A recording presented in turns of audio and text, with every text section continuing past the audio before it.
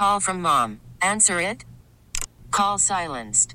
Instacart knows nothing gets between you and the game. That's why they make ordering from your couch easy. Stock up today and get all your groceries for the week delivered in as fast as 30 minutes without missing a minute of the game. You have 47 new voicemails. Download the app to get free delivery on your first 3 orders while supplies last. Minimum $10 per order. Additional terms apply. T-Mobile has invested billions to light up America's largest 5G network, from big cities to small towns, including right here in yours. And great coverage is just the beginning. Right now, families and small businesses can save up to 20% versus AT&T and Verizon when they switch. Visit your local T-Mobile store today.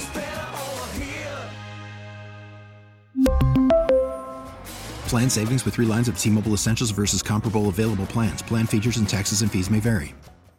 After a man was killed at the hands of a specialized police unit in Memphis, protests have spawned across the country. That kind of unit? We know a thing or two about that here in Detroit. Instituting a undercover program, STRESS. It stood for Stop the Robberies, Enjoy Safe Streets. 50 years before Memphis and its Scorpion unit, Detroit had STRESS. What lessons could and should be learned? This is the Daily J. I'm Zach Clark. In early January, a man named Tyree Nichols was beaten to death by Memphis police officers that were part of a specialized unit called Scorpion. As a result, 6 officers were fired and 5 have been charged with second-degree murder. That kind of unit and that kind of police violence is not new here in Detroit. In the early 1970s, Detroit Mayor Roman Gribbs and his police commissioner, John Nichols, led the way in instituting a undercover program, STRESS. It stood for Stop the Robberies, Enjoy Safe Streets. Detroit in the 1970s, it was changing in many ways, certainly in terms of racial composition. Leading up to the start of STRESS, Detroit was about 50% white and about 50% black and other people of color. However, the police force was still largely white. The STRESS decoy program was designed to reduce crime in critical pockets of the city. Now, most of those critical pockets of the city happened to be where there were majority African American populations. The STRESS decoy program was largely white and policing communities that were largely black. That right there is the voice of Detroit historian and journalist Ken Coleman. The STRESS unit existed in Detroit from 1971 through 1973, and it was created in response to an uptick in violence following the 1967 Detroit race riots. I wanted to learn more about STRESS, so I spoke with documentarian David Van Wee. He directed the 2017 documentary Detroit Under Stress. But it turns out David's connection to STRESS, it's a lot deeper than that. My father was partners with Ray Peterson, who probably is one of the most notorious STRESS officers out there. Growing up, I had no idea what my father did. He was never in uniform. I knew he carried a gun, but he was always in plain clothes. I was told that he worked for the city, and that was it. It wasn't until years later David got the full story.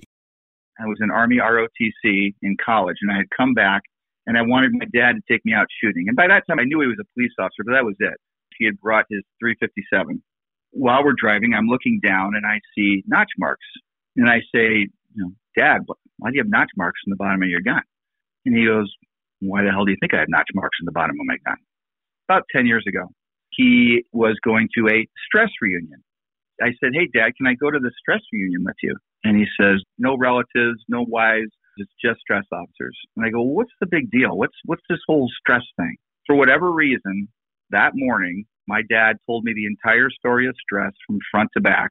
I walked out of there with my mouth hanging on the ground. We know the background of why STRESS came to be, but why this idea specifically? Ike McKinnon was Detroit's chief of police from 1993 to 1998. But in the 70s, he was just another officer on the force.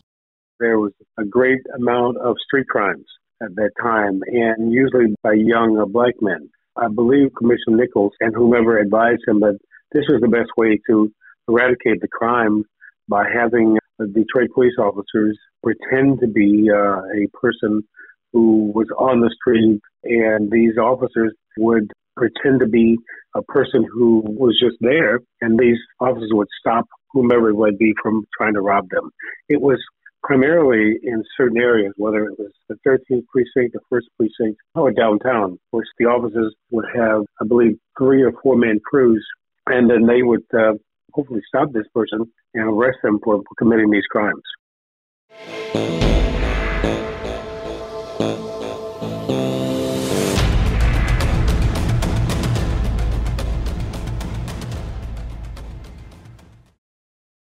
One of the reasons I wanted to talk to David was perspective. It's things like this. David recalling a story he was told by a Wayne County Sheriff's deputy while filming the documentary. And he says, there was an incident where a guy took a stick and he threw it at a stress officer, and that stress officer shot and killed him. Can you believe that? And I said, well, actually, it wasn't a stick. It was a mop handle, and that was my dad. And when my dad turned around after, his name was Neil Bray, my dad was turning and he hit him across the face with a mop handle, which crushed his face. And as he was falling to the ground, he pulled out his gun and shot him. And I remember that not because I was there, but because when I was growing up, my dad had to have so many surgeries that there were times when his face was so bandaged I couldn't kiss my dad goodnight. How did this all go wrong? Ike McKinnon told me these kinds of units really lacked supervision. It was easier for them to kind of run amok. David describes his father and his colleagues as the judge, jury, and executioner. Over time, you become so poisoned by the system that you lose perspective. We talk about this in the documentary. There were 3 suspects named Boyd, Bethune, and Brown. Those 3 had shot up 4 stress officers in the first encounter. They had killed another one in another encounter, shooting him in the head at point-blank range. If you're on this unit and this has happened, you just completely lose perspective. If you're human at all, you're going to be enraged. And so what happened is it created this manhunt, and I think that manhunt was the beginning of the end, because they went out and broke all the rules to try and find these guys. And in doing that, they ostracized the community. I think that they were, at that point, out for revenge. You have to understand that, right? Is it a good thing? No. The stress unit's time was brief, but it was responsible for the deaths of at least 22 people in that time frame. Ken tells me the program was put to an end by a very familiar name. Coleman A. Young runs for mayor in 1973. He felt like stress was an occupying army of white people, largely wreaking havoc on black people. And one of his first handful of executive orders as mayor of Detroit in 1974 is abolishing the stress unit. Now, in addition to that, through a charter revision process that started about the same time stress did, Detroit voters put into place a new part of city government called the Detroit Board of Police Commissioners. It was a civilian group of men and women who would oversee aspects of police operations.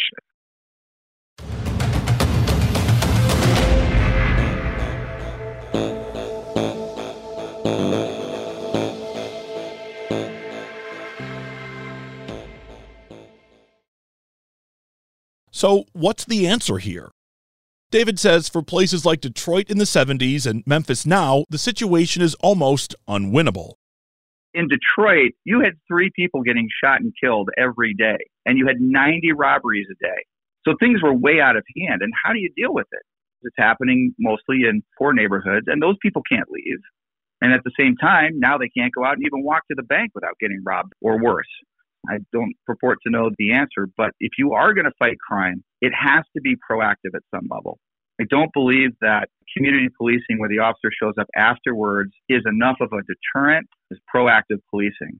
And unfortunately, in our society, when these incidents happen, which are horrible, we don't make excuses, but you have to hold the people that are accountable, but at the same time, you don't stop proactive policing because then you're leaving that community, and that's not good for anybody. What can we do to head this off? Chief McKinnon says the answer is simple, yet complex at the same time. What can we do to make sure these kind of things don't happen? Is it a training method? How do we change this? Well, the recruiting process is the first step with bringing officers into law enforcement. Once we do an assessment of his or her background, we have to continue to evaluate those officers on a regular basis. That is, having a mental and physical evaluation. My thoughts are 2 or 3 times a year. And it's a continued process over a regular basis. If an officer is on the force for, 10, 15, 20 years, we need to know how he or she is thinking, what their mindset is. Those officers who were there in Memphis, when they're laughing at something, they're beating people, those are things that law enforcement officers absolutely should not ever do. And there's never a pass for those kinds of things. How do we crack down on violence? I'm not sure there is a right answer. Remember what Martin Luther King Jr. said, violence begets violence, hate begets hate. Simply put, the answer to a reduction in violence is never bloodshed. Today's big thanks go out to Ken Coleman, Ike McKinnon, and David Van Wee. Check out WWJNewsRadio.com for the top local news stories on demand 24/7. To have the Daily J delivered right to you, subscribe using the Odyssey app or get it wherever you get your podcasts. Our theme music is written and produced by Ozone Music and Sound in Southfield. I'm Zach Clark, and this is the Daily J. Thanks for listening. T-Mobile has invested billions to light up America's largest 5G network, from big cities to small towns, including right here in yours. And great coverage is just the beginning. Right now, families and small businesses can save up to 20% versus AT&T and Verizon when they switch. Visit your local T-Mobile store today.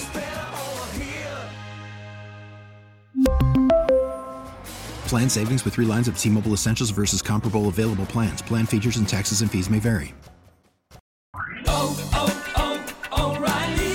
Protect your vehicle's engine with a full synthetic oil change and save with Mobil 1 at O'Reilly Auto Parts. Purchase 5 quarts of Mobil 1 full synthetic motor oil and receive a $10 O'Reilly gift card after rebate. See store for details. With your Mobil 1 purchase, you'll also receive 2 times points during O Rewards Bonus Points Month at O'Reilly Auto Parts.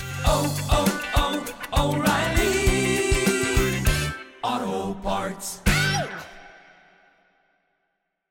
Now, with the MLB app, you can get baseball your way.